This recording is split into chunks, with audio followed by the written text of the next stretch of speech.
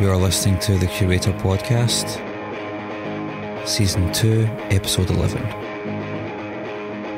An interview with Ray Harkins from the 100 Words or Less podcast.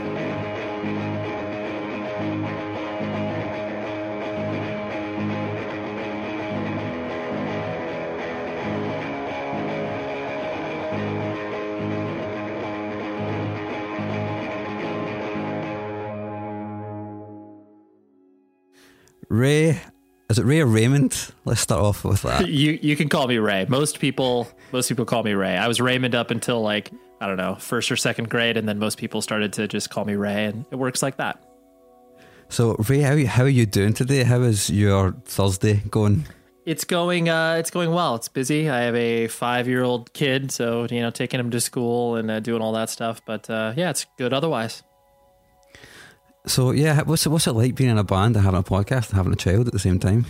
It's it's a lot. I've never been one to like do one, the type of person to do one thing. I don't typically enjoy just kind of being like that sort of, I'm only this person or whatever.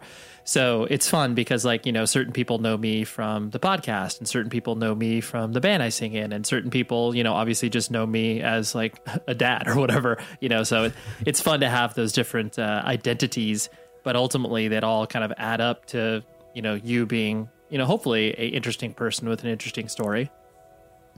So let's speak about your story. I guess there's so many ways that I can approach this. I was listening to Taken earlier on today, and I really like your band. They're fucking sweet, man. Thank you. I mean, I only got to know you through the podcast initially.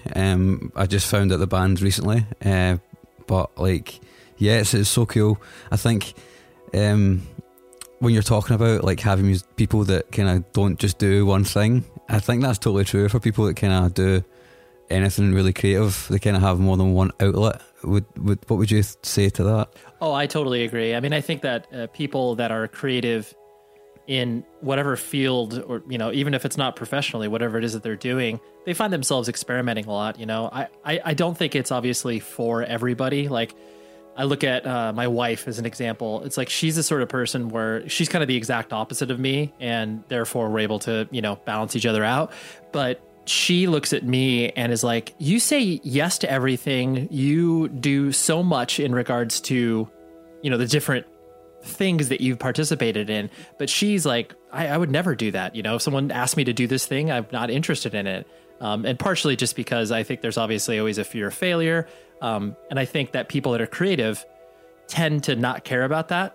They just kind of dive in and are like, whatever, I'll figure this out as I go along. And then usually they hopefully arrive to a place where they're like, oh, I feel semi-competent at this, whatever it may be. But yeah, I agree. People that are creative technically don't stick to one discipline. They might have one or two things that they feel they do well, but then in that they end up experimenting so many times during that whatever that time period may be. It's like I think we're sort of all kind of restless souls in some way. We just need to have something to do, to keep us from going mad most of the time.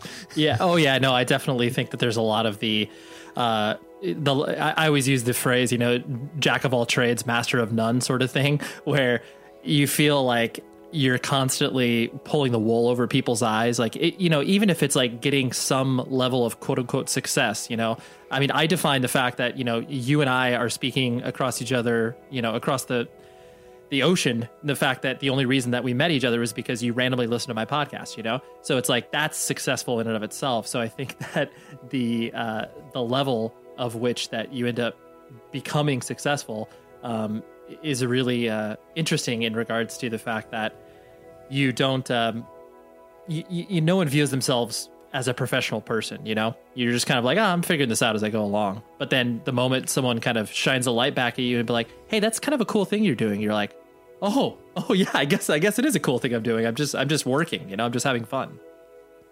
I think it's a lot of people who kind of do, I guess, the things that we do. They also have got a tendency to remain quite humble, like you've just demonstrated that right there. I mean, I think that humbleness is something, it just comes kind of naturally. you know? Oh yeah, I agree wholeheartedly. I think that I always find it's like, I tell people, the moment that a person from whatever discipline that they're involved in, the moment they think they're like cool or good at something, obviously that's when the ego comes into play. And, you know, I'm not going to pretend that, you know, people that are in our, you know, line of work, whether it's, you know, playing in a band or whatever, there's obviously ego involved no matter what. But you have to be able to strip it away to be able to understand that it's like, dude, you're not cool. Like, you're, the moment that you think you're cool, that's when you become the sort of, you know, stereotypical archetype of a jock, where it's like, oh yeah, I'm the coolest guy in high school and I get all the girls and throw all the touchdowns or whatever. That's when that person starts to suck. You're just like, oh yeah, they're miserable to be around because, like you said, they've, you know, they think they're cool. And yeah, I think that degree of humbleness is just kind of part and parcel of making sure that at the end of the day, like, you're just not cool. Like, you could be doing cool stuff, but as long as you don't buy into that ego, then you should be fine. Yeah, I think, I don't know if I've ever felt cool, but I do always feel like, I think you kind of touched upon it like just a little while ago as well, but I kind of feel as though I'm kidding on, like someone's going to come round and go, you're doing that wrong, and you've been doing that wrong for fucking years, why are you still doing that? Like, I keep waiting for someone to do that, right? To me.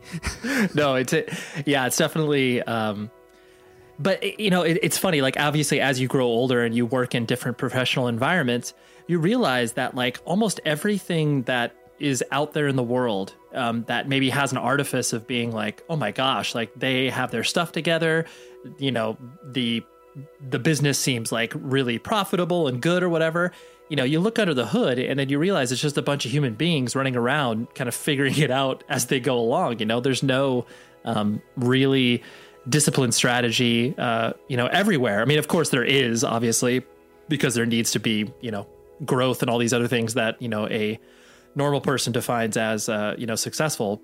But at the end of the day, we're all just running around kind of taking stabs in the dark, being like, oh, well, all right, let's see how this works, you know? And I think that, yeah, there always is that feeling of like, someone's going to tap me in the shoulder and be like, all right, it's about time. You should hang that up. I mean, you've mentioned success a couple of times now, and one of the things I wanted to ask you was specifically about success, because a lot of people, I don't know if you've noticed it by being a podcaster, but there's many people out there who are always trying to sell this idea of like, do that, you can do this for a living and you can be a success doing it. And I think that people kind of define, a lot of people are quick to define success as being this thing where you've got to reach like X, like huge milestone before you kind of feel as though you've achieved something. Would you say that the podcast and your creative life so far has been successful in your head? Yeah, absolutely. Just because everything that I've done creatively has been born from the idea of like, this would be fun, you know? There's never been the sort of idea of, you know, business plan, professional life first. It's always been like, okay, like whatever job I have, you know, there has to be something I'm passionate about at the center of it and something that I define as fun, you know, and everything else I do kind of in orbit of that is all either hopefully remotely connected. So the strengths of, you know, my professional life will bleed over to all the other projects I do, and vice versa. It's like, you know, I look at what I'm doing now from a professional perspective. My job, you know, on a day-to-day basis, I sell advertising for podcasts. Like, and I do a podcast. Like, there's nothing that's more a direct line that you can draw between two things and realize that, like, okay, yes, like one bleeds into the other and vice versa. So, you know, the idea of success from that standpoint, I've always measured it by like, am I doing what I enjoy? Like, you know, do I wake up and hate my job and hate my life? And it's like all these things I answer a resounding like, no, like I love my job. I love what I'm involved in. So, and on top of all that, the fact that I have freedom from a perspective of, I don't feel like my time is so lacking in regards to being present in whatever, you know, my kid's life, or being present for my family and being present for my friends. Like all of those are earmarkers to success, as opposed to, I think it was early last year, I was faced with a really difficult decision of like working at a very large management company in regards to music management. And I'd be working with a very prominent manager whose work I respect. And I think he's an incredible human being. But it was ultimately, I live in Orange County, which is about, I don't know, an hour and a half south of Los Angeles. And so my drive and commute would be pretty terrible. And they wanted me in the office every day. And, I would get paid handsomely to do this job. But ultimately I was like, dude, this is, even though it's still doing something that I would define as fun, all these other things would eliminate a lot of the other positives in my life, from like freedom of schedule, and like I said, being present for people. So it was like this total fork in the road moment where I felt like I had to make the decision, like, nah, man, like I'm really happy with what I'm doing right now. I can't uproot everything in the idea of like, oh, I can get paid more money for this thing, even though that wasn't the ultimate decision. It was just like, it was too much sacrifice. So anyways, long-winded way of me saying like, yes, I've defined all that I've done successful, whether or not it's made any money or whether it's like brought any adulation to me.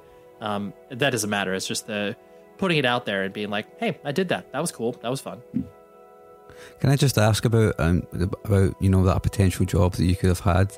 Did it ever come into your head at any point that you'd also be working in the music industry and that it might in some way kind of dull like your enjoyment of music because you'd be working within it? No, it's a very, very important question, and something that actually, when I first started working at a record label, I was like 20 or 21 years old.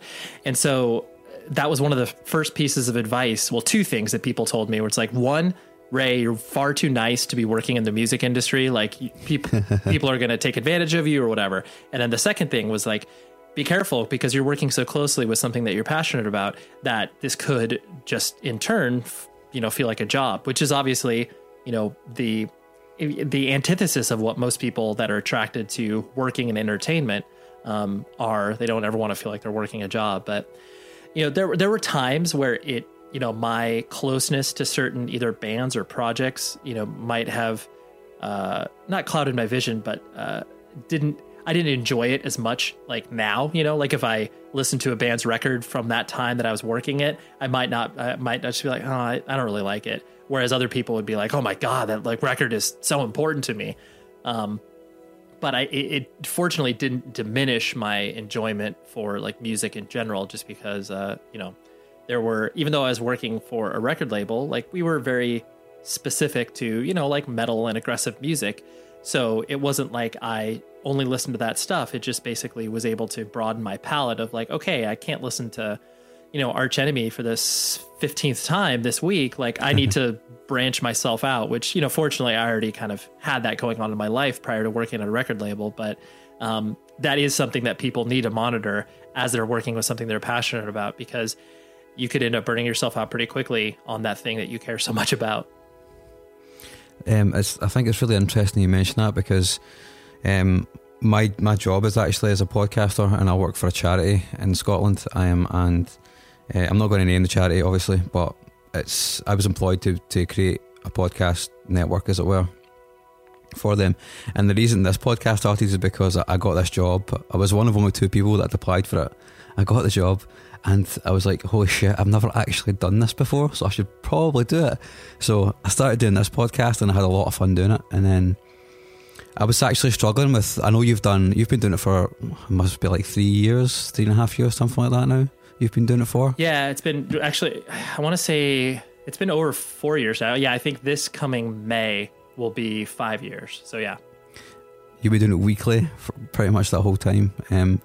I was struggling with that, and I had to take a step back. I had to kind of go, I need to change the way I'm doing this, because I can't keep creating content, particularly because I was at the start, I was very adamant that I was going to be speaking to bands in person. And sometimes, some months, no bands that you like are going to come through. So you're kind of like, well, then what do I do?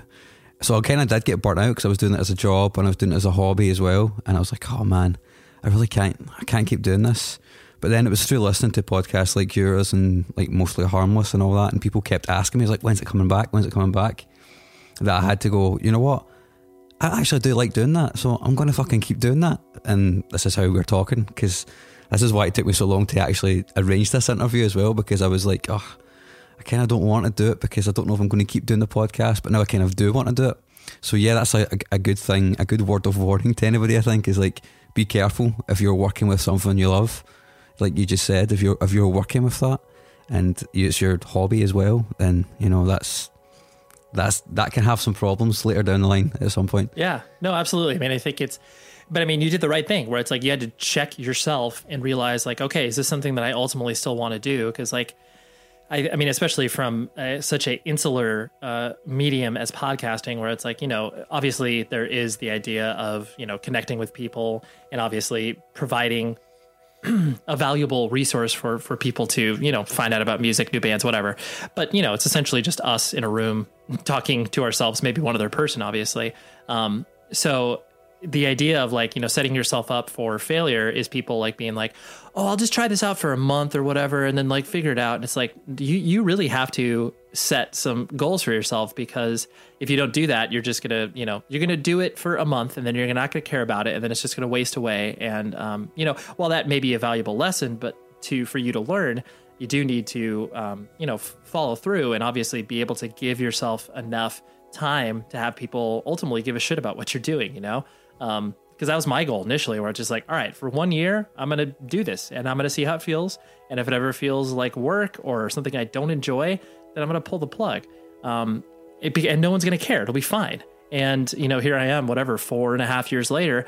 And it's like, people still care. The show isn't growing anymore. I don't find I get these huge bursts of popularity. I mean, yeah, some shows are more popular than others, but it's not like I'm getting that sort of dopamine rush of like, oh my God, dude, huge downloads, crazy. But it's just like, hey, these people, download this on a weekly basis, and it's a comfortable level where I'm not able to like, it doesn't consume me, where I'm just like, oh my gosh, I'm just worried about all these shows and I have to record and blah, blah, blah. It's like, okay, it's manageable. And as long as it doesn't spiral out of control, then I'm fine. But yeah, you got to set those goals for yourself initially. And then if you do achieve those goals and you ultimately arrive at the end, then you do have to check yourself whether or not it's something you want to keep on going. And I mean, it's a good thing you did that, because otherwise, you would just be kind of marching forward half-heartedly, and no one wants to hear anything like that.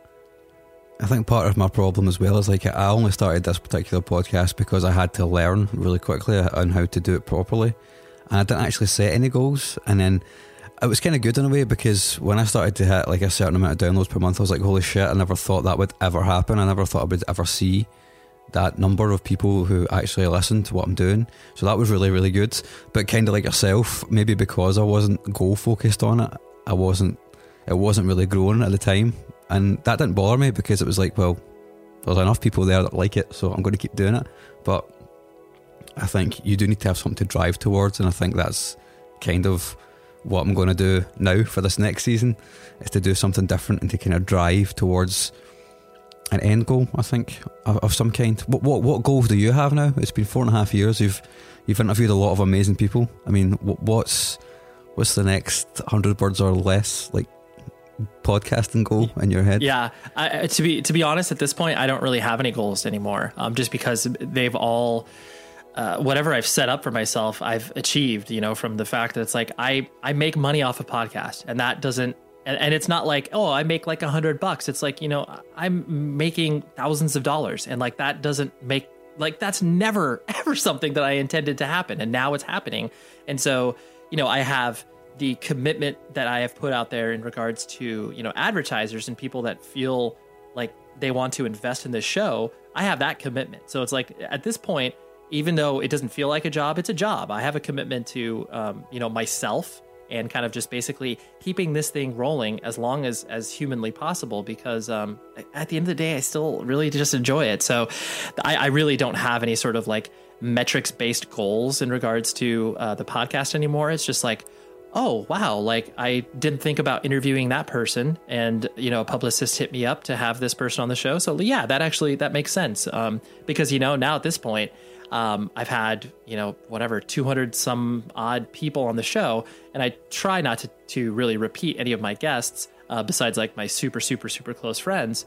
And so now I'm at the point where a lot of people are just kind of bringing me guests of people that I'm like, oh, I've never met them before, but that would be interesting. So exploring that, and then also just kind of, setting my sights on my favorite guests that I have, not disparaging the people that are in bands or anything like that, but is the people what I like to call secret punks. So it's like everybody, that has been profoundly influenced by like, DIY, independent, punk, hardcore, whatever you'd like to call it, that came up in the early to mid 90s and have seen that scene flourish are now doing really creative things that maybe not even connected to music at all. I'll use an example where it's like Roman Mars. He does an amazing podcast called 99% Invisible.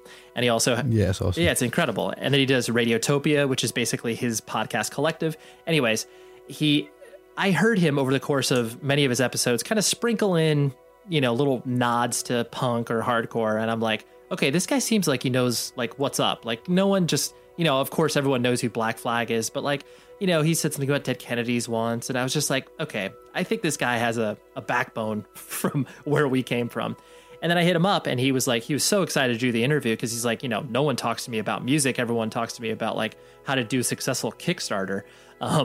And it was such a great conversation because it was like in the middle of it, it's just like, oh yeah, like I guess I'm straight edge. And it's like, it was one of those things where it's like, he would never have uttered those words to anybody else because they would all be asking him questions from this very specific point of view. So anyways, I use that as an anecdotal example because those are my favorite types of people who have been profoundly influenced by independent culture and are creating it on their own now in very unique and differing ways that, we could have never considered even a possibility some, 20 years ago. It's like, it's so wild where it's like, yeah, you have a person like that. And then you have a person like, CM Punk, who's like, a wrestler and straight edge and profoundly influenced by punk and hardcore. And like, now he's a UFC fighter. And it's just like all these people doing a wide variety of things that have all kind of come from the same scene. And those are the people I like to have on that are just people are like, wait, what? Who's this public radio person? Like, what does that have anything to do with anything? And it's like, well, how about this? And they're like, oh, so that's why. I remember I stopped watching. It's interesting you brought up CM Punk because I stopped watching wrestling for a long time, and then I think I came back to it. It must have been 2009 or something, 2010, and I seen this guy, and I was like, holy shit! Like he's got some interesting tattoos. I need to know more about this guy. And then I was like, holy shit, he's really into like H2O and stuff like that. And I was like, this guy's a fucking wrestler. What's going on? Like, yeah.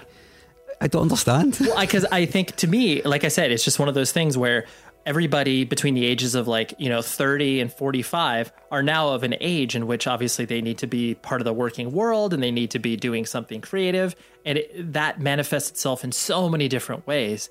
And that's the power of being influenced by, putting on shows in your local hometown, like all of that stuff that is kind of the backbone of a lot of businesses and professional life is completely done when you're, 15 years old. Whereas like most quote unquote normal 15-year-old kids are like, who do I ask to homecoming?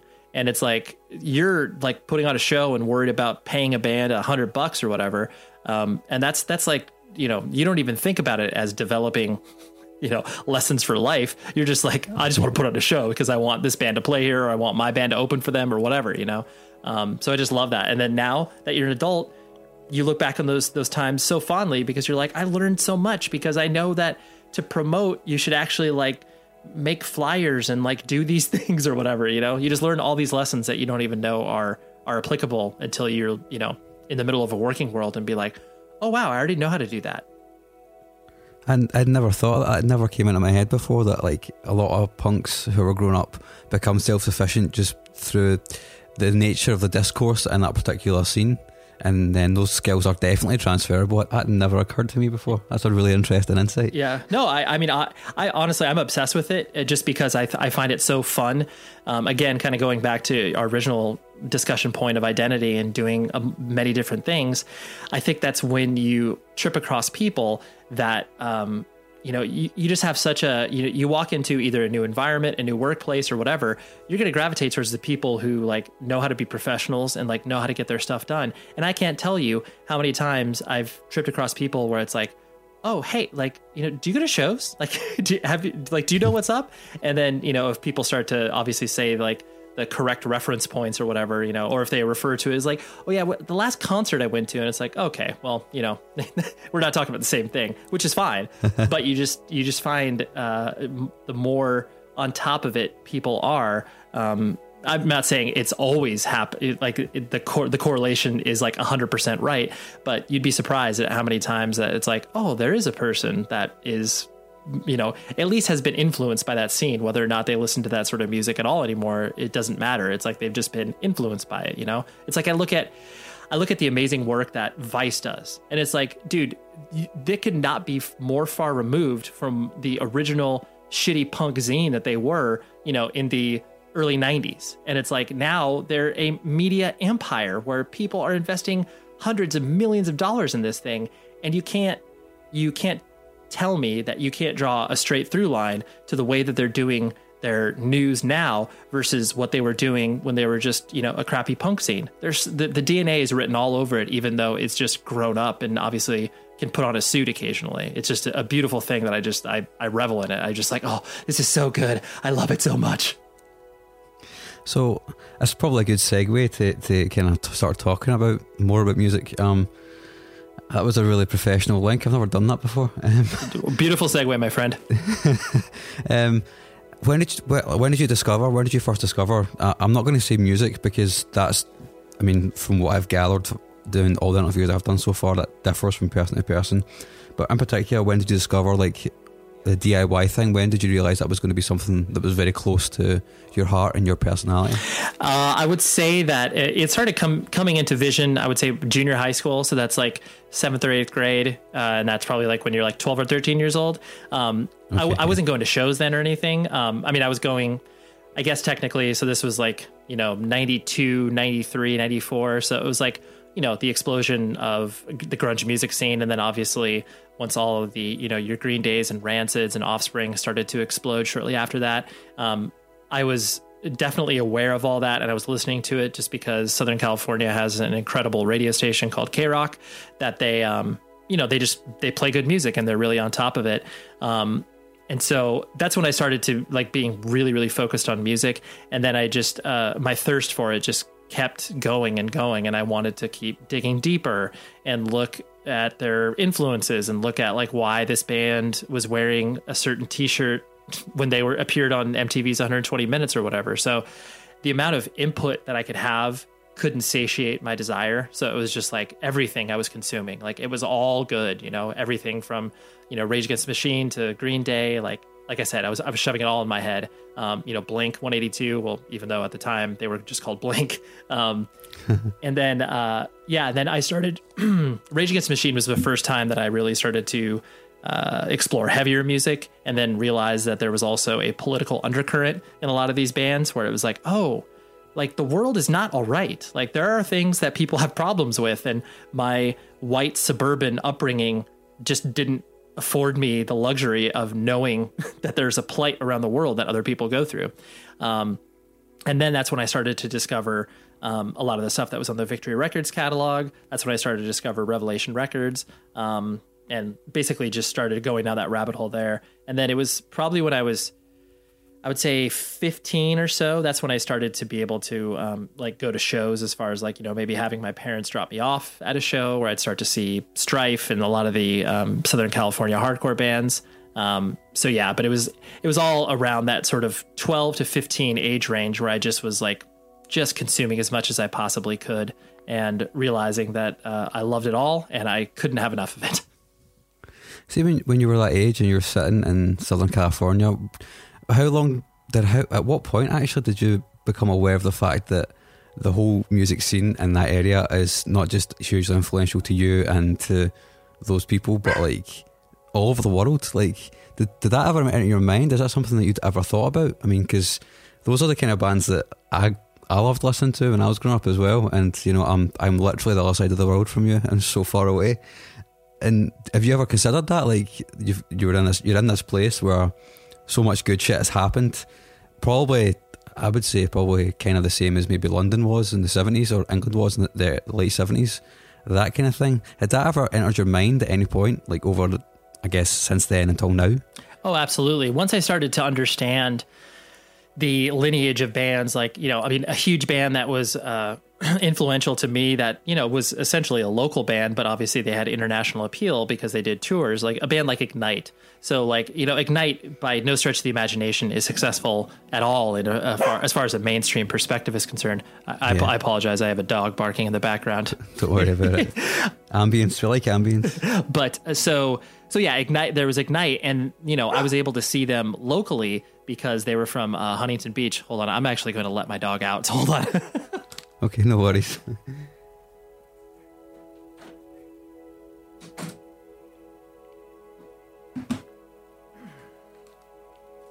All right. Sorry about that. No worries. So yeah, like I was saying, Ignite was a huge jumping off point for me because they were a local band. They were from, the Southern California area. Like I even wrote a letter to the singer because like I saw there was like a P.O. box address in Huntington Beach, which was like 2 towns away from me. So I was like, oh, I could write him a letter and like this, won't cost him much money or whatever.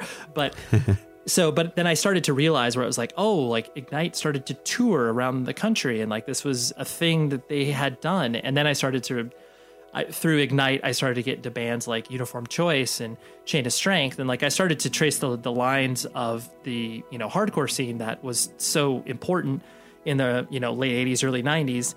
And then I started, there was no escaping Epitaph Records and Fat Records. And I started to see, obviously, a lot of the lineage that happened with those labels.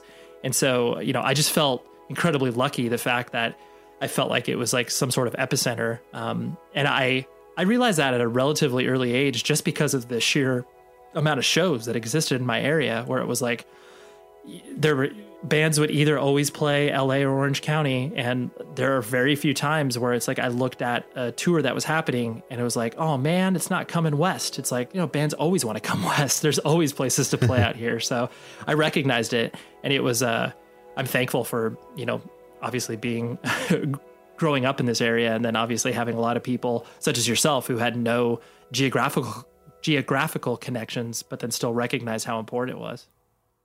Hi there, it's Mark. Just thought I'd jump in here to remind you that if you haven't already, it would be really appreciated if you could subscribe to the podcast.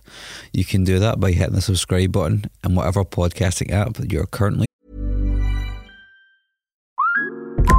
Instacart shoppers know groceries. They know that you can't make guacamole with rock-hard avocados. They know how to quickly find those peanut butter pretzels you can never find.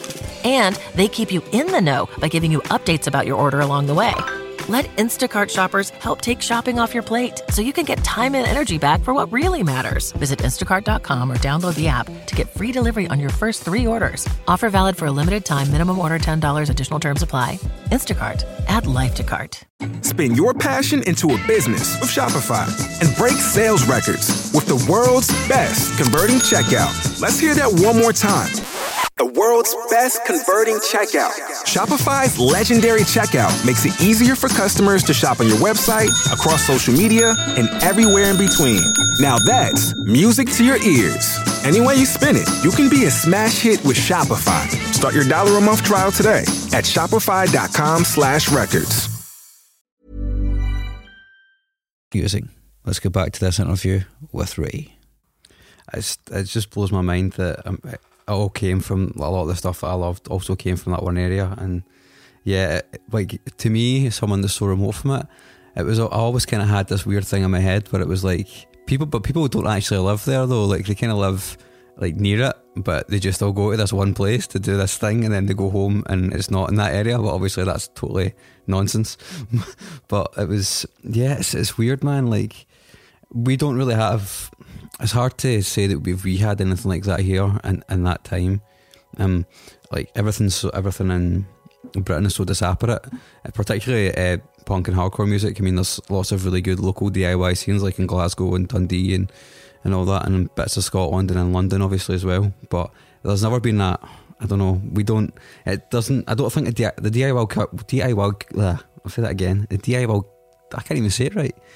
The DIY culture in Britain it seems to be slightly different from the way you guys do it in America, whilst also say different kind of approach, same attitude. Does that make sense? Oh, I totally agree. I mean, I think a lot of it has to do with just the geographical areas in which people are from. Like, I'm always obsessed with the regionality of certain sounds from certain eras of music. Like, I look at a place like Louisville, Kentucky, and a label like Initial Records. I just get obsessed with the idea that it's like, okay, here's this label that starts in Louisville, Kentucky that has a lot of bands that, are from across the country, but then also have a lot of pride in their hometown and release a lot of cool records from bands, whatever, like Elliott and all that sort of stuff. It's always so meaningful to me because it was like, they were in the middle of the country. They were taking influences from all these different places, but ultimately had this Midwestern mentality and vibe that, you know, just kind of bled out into everything that they did. You know, I think the same thing could be said, obviously, for, you know, your country, where it's just like I remember the flashpoint of like when, you know, Funeral for a Friend and 100 Reasons and all that stuff started to pop off in the early to whatever, mid 2000s. And it was so interesting because it was like, here are these bands that, you know, are, you know, ostensibly just like children and like being thrust into these, you know, arenas. And it was so interesting to me to watch it all kind of transpire, because it basically just mimicked a lot of what had previously happened in, you know, London and obviously the surrounding areas, where it was like, you know, these bands that really maybe ostensibly weren't ready for the prime time were thrown into it, and everybody, the press, just swirled around them. And so I just find it so interesting, because I do agree that your scene is obviously much different than, you know, America's as a whole. But then there's so many unique things that you guys do that, you know, couldn't be duplicated over here, you know, like, yeah, we can kind of have the press sort of lift up a band and be a really important thing, but it's not as centralized as what your guys' music press is so, you know, good or bad, is so centralized on, like, you know, hey, let's lift up this band. And then, you know, they're on the cover of Kerrang and NME and everything else. And it was just like, oh my God, like all of a sudden you couldn't escape this band, you know? I think, yeah, that's definitely true, and I think it happens even more now than it happened back then in Britain, for sure. But those bands like Funeral for a Friend and 100 Reasons and stuff like that, I think I remember one of the first shows I was ever at was Funeral for a Friend. They played a small club in Glasgow called the Cat House, and they were supporting Boy Sets Fire, who are a phenomenal band, one of my favourite bands still to this day. And that was when I first like seen them. It was their first ever UK tour, and that was in the back of their first EP. So those guys had probably just come out of the studio, and then like within 2 years they were like they were huge. They were supporting Iron Maiden in Europe and stuff like that, you know. And it was just, yeah, and 100 Reasons too. I remember they played a really big venue in Glasgow called the Barrowlands, and like they were not ready to play that stage. They were not ready to play, but it was sold out. And soon afterwards, like the momentum just kind of slowly went away until they kind of faded away. And I think it's really sad when that happens. Like all these bands are obviously also influenced by that same culture that's influenced like you and I, but for some reason, I guess when you see the big money, you kind of go, oh shit, we can actually do this for a living. And then it's like, have you not seen how other bands have fallen, you know, if they don't make the cut? Yeah. And then, you know, and then they kind of do, and it's kind of sad to see that happen. Yeah, I always obviously I'm a very glass half full person, where it's like everybody that sees someone become successful and they obviously try to replicate that, they're really going to have no sort of cultural impact or resonance with people for a prolonged period of time. Yeah, they could, you know, rise like a supernova, and then, you know, it's like I look at Bring Me the Horizon. Like I personally really, really like the band, and obviously it's very easy to throw stones at that band and, you know, call them, you know, trend hoppers or whatever. Like I get all the criticisms behind it, but the fact that they were able to live through the sort of, the scene that they were thrust in and upon, you know, I admire that, because it's like they were able to kind of weather the storm and still be just as popular. And, you know, same thing as Architects, where it's like they had to suffer through a lot of that same stuff. And I just like it when bands can live through that, and then hopefully their longevity is able to rub off on bands and realize that, like, yo, you got to be a band for like 10 years before anybody starts to pay attention to you. And Bring Me the Horizon is a less so of a case than obviously like Architects. You know, they worked at it for years before anybody paid attention to what they were doing, and you know, now they're reaping the rewards of success from that perspective. But yeah, I do agree. I mean, it obviously is sad when you see so many bands just start out of nowhere, and you can clearly tell that they've been, you know, manufactured from a marketing perspective more than anything else. I think Bring Me the Horizon are a really interesting example, and after you saying that, I just want to kind of ask you, like, what is your impression of that band and how they became as big as they've become? Like, it's really weird for me, because I remember when they first came out, like with their first EP, and they had the big fringes, and they were seen as a joke, and people in Britain did not like them at all. But they kept at it, and they kept at it, and they kept at it. And the same kind of way that we look at Biffy Clyro, it's like, well, this is a band that have been at it for a long time, and they've paid their dues, You know, the fact they're huge now, to me, it makes sense. Like they just kept getting bigger and bigger and bigger. They weren't overnight. They were kind of like one step at a time, boys. Did you get the same impression from those guys, like over in America? I mean, I have a very colored perspective just because I was when a lot of those bands were rising to prominence. I was working at the record label, so I was acutely paying attention to what was happening in the UK as far as like the music scene and the sort of bands that were, kind of getting some sort of attention. So like I was trying to sign Bring Me the Horizon to the label I worked for, Century Media Records, when they were on Visible Noise. So anyways, I color that by saying my perspective is definitely not reflective over what most normal people experience here in America. But I think that they were kind of Bring Me the Horizon was a very untarnished band in the sense of like, people here in the States don't care about all of the UK press and publicity and all of the tabloidy sort of journalism that obviously exists over there. So, like Bring Me the Horizon came over here and they didn't have anything to prove beyond just like being really heavy and being really loud and being engaging. And obviously, Ollie as a frontman, people paid attention to because he is still extremely energetic and obviously commands a room really well. So their rise to prominence here made total sense to me. It was just like, it was literally a matter of writing on the wall. Like I so distinctly remember before they put out, I want to say Suicide Season.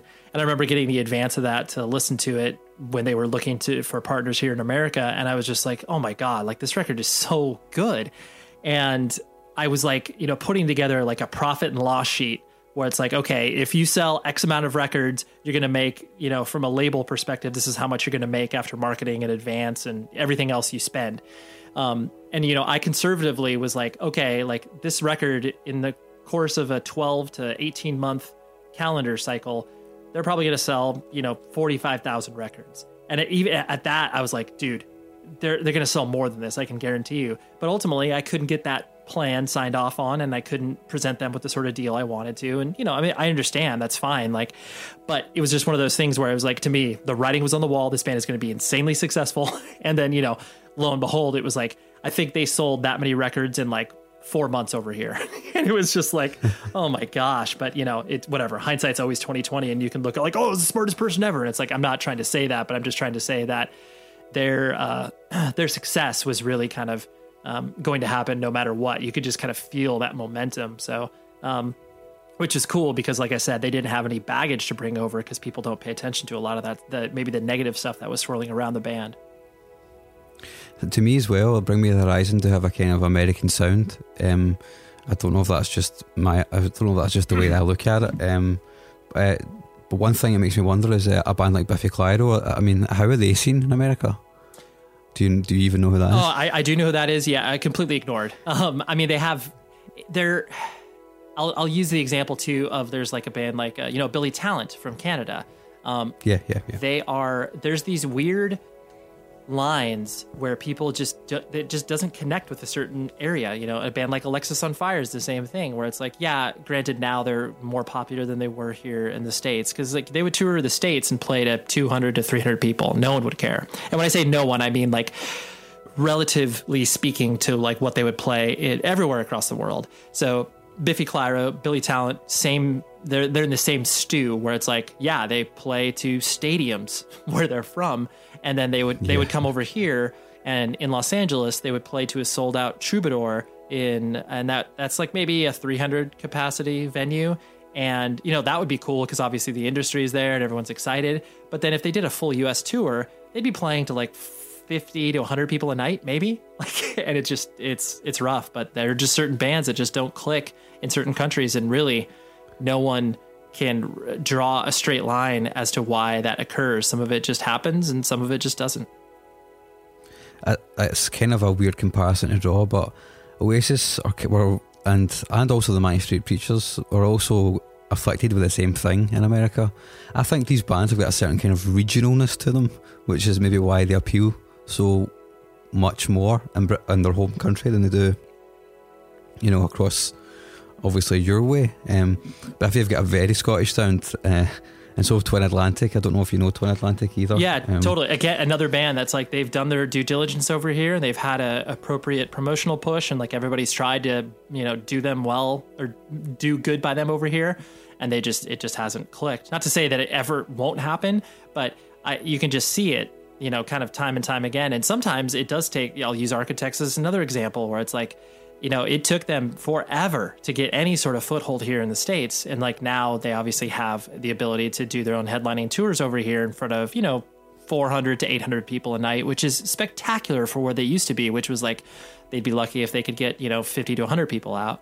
And sometimes it just takes that time of being persistent and obviously opening up for the right bands and all that sort of stuff. But yeah, there's really no formula anywhere. Yeah, there totally isn't. This like, I just kind of wondered what your perspective was on all that kind of thing, because I only see it from here, obviously, and it's you're totally right about the press as well. The way that things work over here is definitely, I don't think it's a good way of doing things, to be honest. It doesn't even directly appeal to my DIY sensibility. There's a lot of small bands in Britain that'll happily throw money away on PR and getting publicists and stuff, and then they won't tour or anything like that, and it's kind of like, well, why are you doing that? Like, that's not gonna. Yeah. You're not gonna win the game by doing that. You need to actually go out and do hard work. You need to play shows every night. You need to. I don't know. Do you see that happening in America as well, or is that like a distinctly European thing? Well, I do think it is distinct. I mean, not even Europe, but obviously just the UK in general, where it's like that definitely is the plan of attack when it comes to building certain things. I'll use another example of a band that I'm extremely. My perspective is very colored just because I've worked alongside the band for a long time, but like Moose Blood, where it's like they, now they're obviously at a point where they are extremely successful, and they're currently touring the US and playing in front of packed rooms, not doing their own headlining stuff, but they're successful over here, and I know successful over there as well. And it wasn't because they were captivating from a press perspective. They're like four of the most boring dudes possible. Like they're very much like, Jimmy Eat World, where there's like, all right, where's the story? Where's the torture? And they're like, we don't have one. Like, I don't know. We're just dudes, And so, obviously a band like that, a band like Moose Blood didn't capture the press's attention. So, they did it, like you said, the way that, many other bands have done it before them, where it's just like, all right, gigging around, trying to play as many shows as possible and opening up some cool international touring acts and, popping over to Europe and that sort of stuff. So yeah, there's more than one path to, get people's attention. But when a band doesn't have any sort of desire to be at the forefront in regards to press, like you're gonna, it's going to be less interesting to the general public from a UK perspective. Obviously, that's changing over time because obviously there's so many more mediums in which bands can be exposed. But yeah, that's kind of the way that I've always. And granted, I'm viewing it from the music industry perspective. So, but I know that it's like most of the music buying public, isn't rushing out to buy, NME from their local bookstore anymore. It's like, they're getting it like every other person does around the world through the internet. So, yeah, it's interesting. Well, the NME is actually free now. They hand it out in the street. Oh, wow. Yeah. Well, there you go. Yeah. How things have changed. Absolutely. But being somebody that works in the music industry, I mean, did you ever have similar aspirations with any of the bands you were in? To kind of do that? Yeah.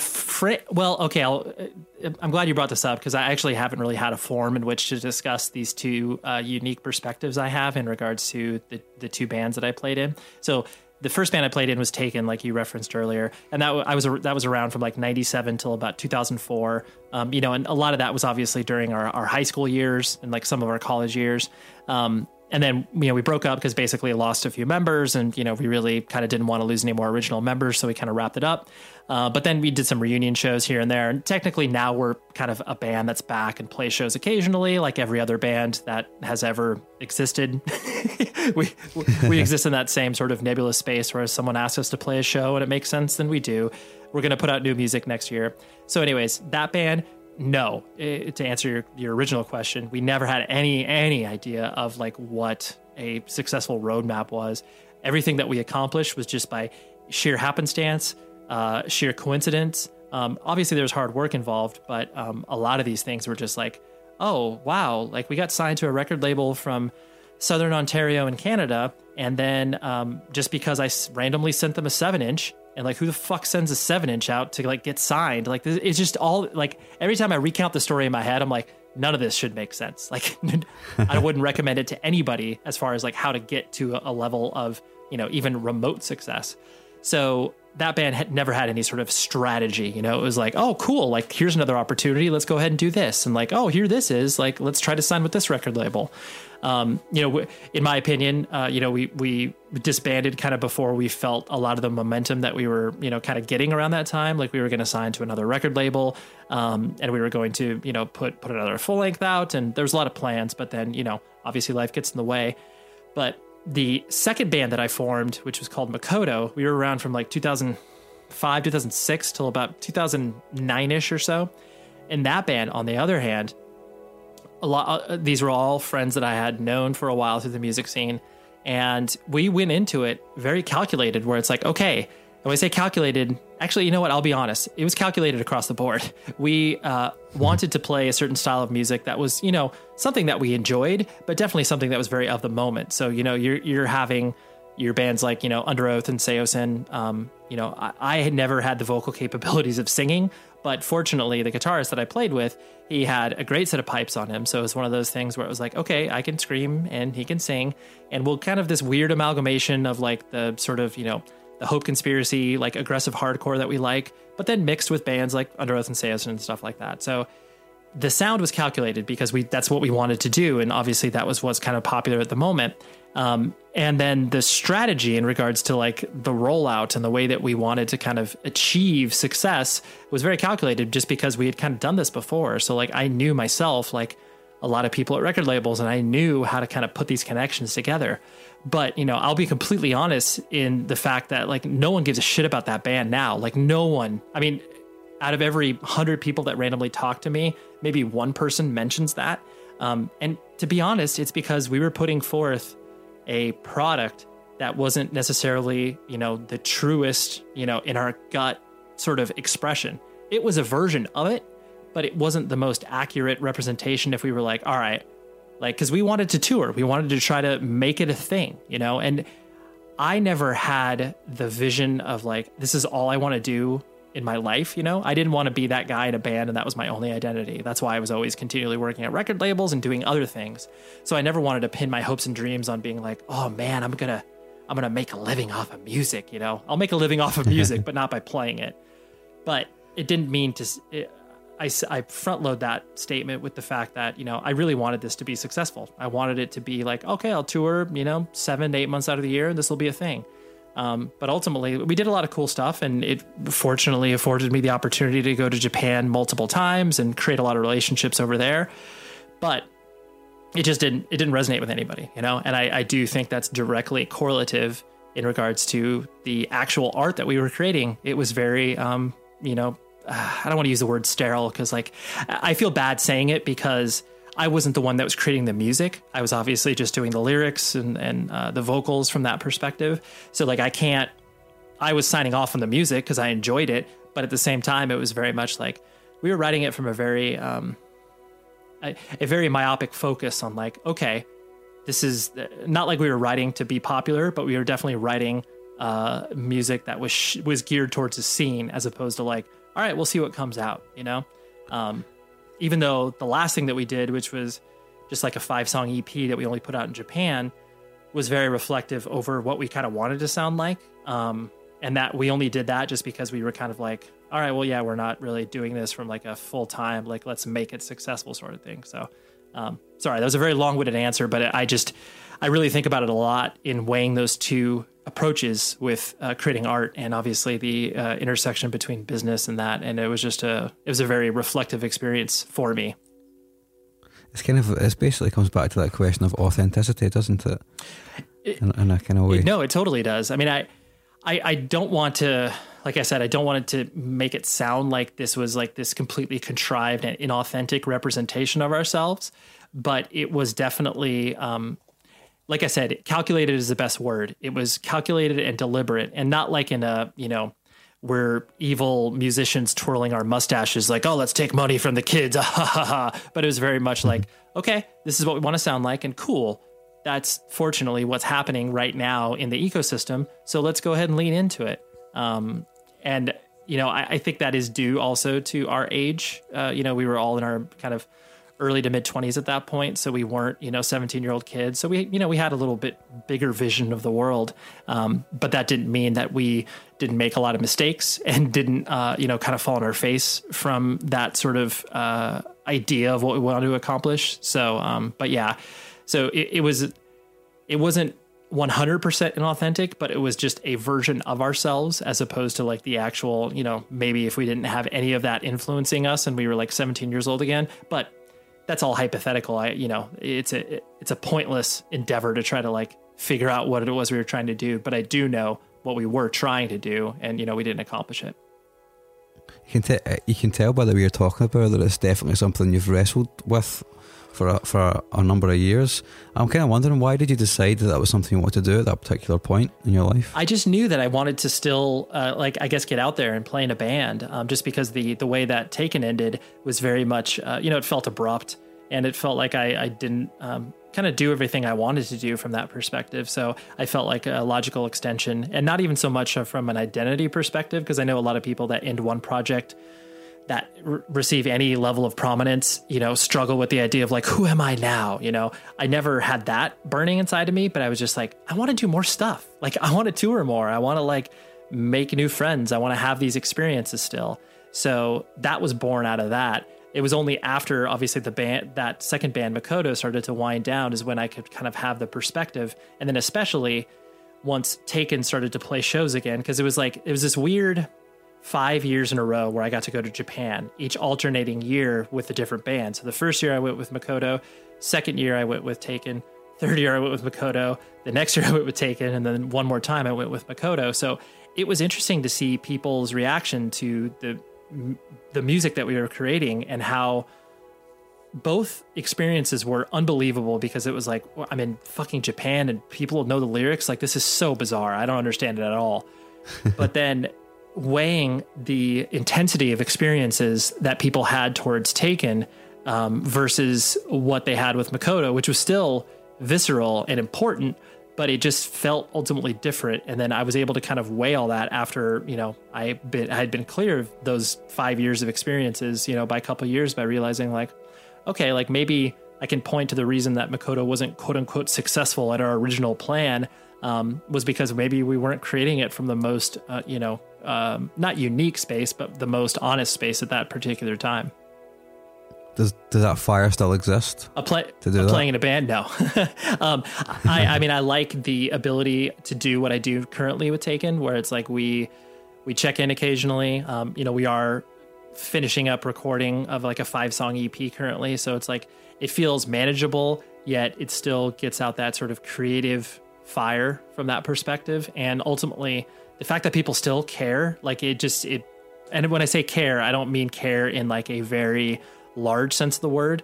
But it's just nice to have people who are, it's like, you know, I'll use a random band as an example, a band like Counterparts, who's, you know, extremely successful from like the sort of melodic hardcore perspective. And, you know, they do well here in the States and abroad and in Canada. And, you know, they continually reference Taken as an influence on them. And I look at it and I love the band and I see the strains of DNA that they've pulled from Taken and incorporated in their music. But then they obviously do it, you know, much more, you know, they do it better, frankly, than, you know, we were doing it at that time.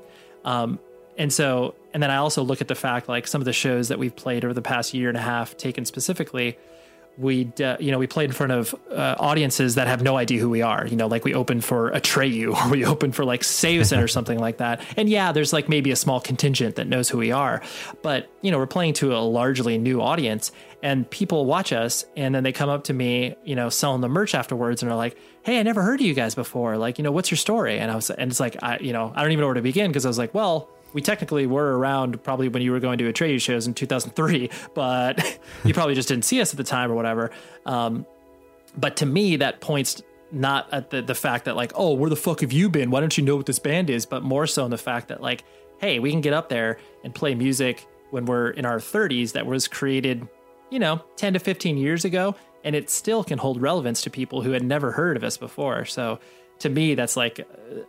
to me, that scratches that itch of just like, wow, like that's really cool. And, you know, I don't want to use the word timeless because it makes it sound like we're like Bruce Springsteen or some shit like that. But that's definitely not the case. It's just the fact that it's like, oh, we can get up in front of, you know, younger people that are, you know, sometimes 15 years younger than us, and we can play and it still means something to them. And that's really, really important to me. So that satisfies any sort of weird desire I have to be like, oh, I got to be on tour, because I don't need that anymore in my life. I think it's really weird how time like satiates those things. Like, obviously still someone that's really connected to music, and I'm the same. I'm in a band as well just now, and it's been an interesting year, put it that way. And I do have there's still this part of me that's like, I really want to like go on tour and do that like every night and kind of do that. I've never done it before, but there's also another part of me that's kind of like, well, but I have responsibilities, like, you know, paying rent and, you know, and having a job I actually quite like. And it's having that sort of cognitive dissonance is really, it can be quite jarring for me sometimes. But if obviously yourself, you don't really look at it like that anymore, so that must be quite refreshing, because you can focus on your life now. You know? To me, it's a matter of being present. You know, like you have the ability to be a transient and not focus on anything that is kind of rooted at home, because those are the years in which you're supposed to, you know, obviously figure out who you are, you know, in relation to the rest of the world. And then obviously once you kind of step into the you know, the world after that, that's when you have these desires of just like, dude, I love routine. I love the ability to exist in people's lives in ways that I might not have been if I was still touring, you know, because essentially touring is just this weird suspended state of animation where you're not really living a life. You're living this like sort of circus of experiences, which obviously is fun for, you know, for some people longer than others. But for some, it has to have an expiration date, because these things become so routine where you don't like the idea. I always joke around with this because, like, you know, both my parents and like my wife and most of my family jokes around with me every time like we go on vacation, because they're like, oh yeah, you've probably already been here, right? And I'm like, well, yeah, I have. But like, you know, when you're talking about a certain city, it's like, yeah, you've been to a venue in that city and maybe been around 4 or 5 blocks around it, and you haven't got to experience the city at all, because, you know, you're just there for a night and then you got to bail the next day. So like, you're not actually experiencing it. So it's like, I love it when bands get older and then they're able to like actually go back to a city that they've played like, you know, 10 plus times, and are like, oh wow, like I've never been to, you know, the Bean in Millennium Park in Chicago. And it's like, dude, you've played Chicago like 10 times. And like that thing that you just went to is like 5 minutes away from the venue. It's just like, oh, I've never done that. And so you start to realize that there's nice things about being an adult and controlling your own destiny, as opposed to like, all right, well, I got to go to Rochester tonight. Cool. I'm definitely in that space as someone that's 30 and actually enjoys being around for like my girlfriend and stuff like that. And, you know, just generally being around. It's one of those things where I'm like, the fire's still there, but I kind of need to tame it and kind of go, I played a show this month, so that's cool. That'll keep me going, yeah, until next month. Totally. You know? But there's also still that part of me that goes, but I think the music we've made is really awesome. I want those people to hear it, you know. So it's like, it's hard, man. It's weird. I don't like being old and being an adult. It freaks me out a little bit. Well, to me, I think there's a fine line, especially to where when I say our generation, I mean people, because like I'm 36 years old, and like, you know, most people that are under the age of 40 are this generation, you know, people that have grown up in the music space between, you know, late 80s, early 90s. So I think we have the ability to, you know, we have the ability to grow old, but not forget all of the fun stuff that we enjoyed, because, you know, essentially we still like, you know, my parents look at my job and like what I've made with my life from a, you know, like a professional career perspective. And they're just like, none of it makes any sense to me. Like, I don't know what you're doing. I don't know what it is that you've really accomplished, you know, from like the sort of mainstream perspective. You know, it's not like they're, you know, bragging to their friends on like, oh, my son's a lawyer and closed this case. It's like, you know, oh, great, my son put out a Stick to Your Guns record. It's like, well, you know, that has no, like, that's not meaningless to everybody outside of obviously our world. But the notion that you can obviously do these things and live an unconventional life, but still have all of this sort of quote unquote trappings of being a responsible adult, it's just exciting, because at the end of the day, you're more confident and you're ability to interact with normal people. And when I use the word normal as far as like, just your average person who's never been exposed to a subculture, I look at it, I always look at it in the context of like my son, where it's like, here's, my son, he's 5 years old, he's vegetarian. His interests are very much, akin to most 5-year-olds, but like, he just has a worldview that most other kids don't have, and it's like, like my dad plays in a band, like, I'm not saying that makes him cooler, but that just gives him a different worldview. And then I often feel that way when I'm interacting with like his fellow classmates' parents, where they're like, oh, tell me about yourself. And I'm like, all right, well, I'm like this 36-year-old straight edge vegan guy. And they're just like, what? I don't even know what any of those words are.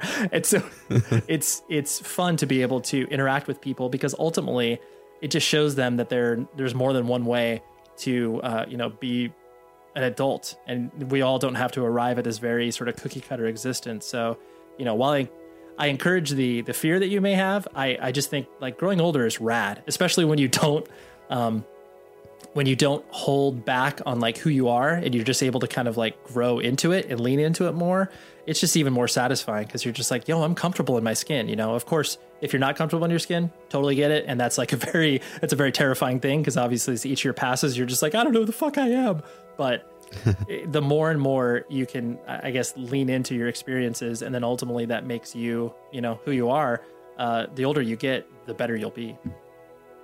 What's interesting? Doing this podcast has actually made me much more comfortable with being that kind of person, because I'm interacting with people who have experienced it and gone on to do other things, and I now spend so much time with all my friends that are also all involved in the same music scene. I don't have any friends that are not involved in music in some way at this particular point in my life. The ones that I used to have are now kind of away doing their own thing, and that's cool. But I think you're totally right in what you're saying, and it's really cool to be able to kind of grow up and be passionate about something you've always liked, and that's okay, because you can still fucking make money and live a life and take care of people, and it's not like the end of the world, Absolutely. Yeah, absolutely. You can, as long as you're not like looking back on your experiences and like wincing and being like, oh my God, I can't believe I am still caring about all this stuff that I cared about. Because then ultimately that's not who you truly are. You're still on this journey. And I'm not saying like my own personal experience, like I made a right decision when I was, 15 years old, and I've stuck with it ever since. Like, I mean, I fortunately have with a couple of decisions, but the notion that as you get older, you should really just kind of refine those things that, are still meaningful to you, and it's like, ultimately, if, going to shows and like being this sort of version of yourself isn't who you really are, then shed that, like we have the ability as humans to do that, but don't shed it if it's out of the pressure of like what, you should be at this point, like that's just dumb. That's just, society weighing down on you, or whatever, cliched punk lyric you want to put in there. But I think that notion of you being just a more, developed and evolved person as you get older, and still holding on to all those principles that you learned when you were, 14, 15, 16 years old, to me, that's the person that you should strive to be, as opposed to like this ever changing chameleon of like, all right, I'm not gonna be this person anymore, I'm gonna be this person, and then you completely pivot, and like you look back at those 3 years before and you're just like, can't fucking believe I did that. It's just like like I don't get those people. Obviously I'm sure you have known people like that, but it just doesn't make any sense to me. I have a whole bunch more questions, but that is such a positive thing you've just said. I kind of want to leave it on that. That's no problem whatsoever. But before we finally wrap up and put a big pin in it and nail it to the wall or whatever, is there anything else you want to say, or anything you want to ask me before we finish? No, I don't think so. I mean, I appreciate your time and obviously wanting to engage with people who are obviously creatives, and obviously showcasing different people's experiences in creating stuff, because I think that's an important vision to share, because I know each person has their own metrics of not only success, but then metrics of what makes them up as an individual. So yeah, I just appreciate your interest and your time. Well, thank you for taking the time to talk to me, Ray. It's been an absolute pleasure. Well, thank you. Well, thanks very much, and I'll hopefully speak to you soon. Yeah, no problem, man.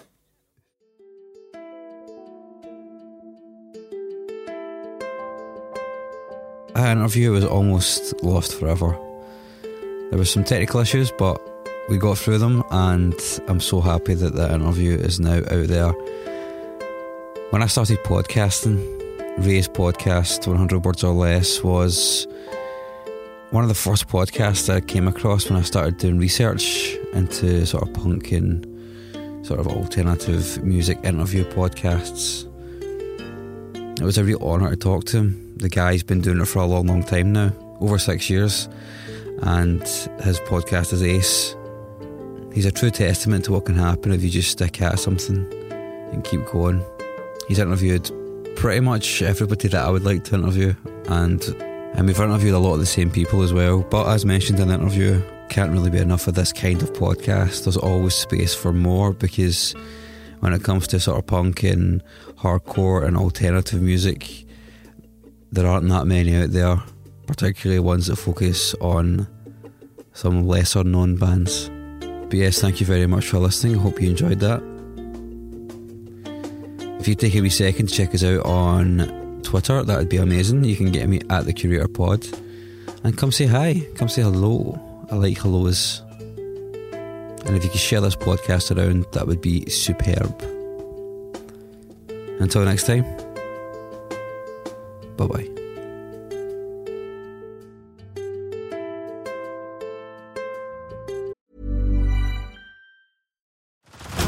Head over to Hulu this March, where our new shows and movies will keep you streaming all month long. Catch the award-winning movie Poor Things, starring Emma Stone, Mark Ruffalo, and Willem Dafoe. Check out the new documentary, Freaknik, The Wildest Party Never Told, about the iconic Atlanta Street Party. And don't miss FX's Shogun, a reimagining of the epic tale, starring Anna Sawai. So, what are you waiting for? Go stream something new on Hulu.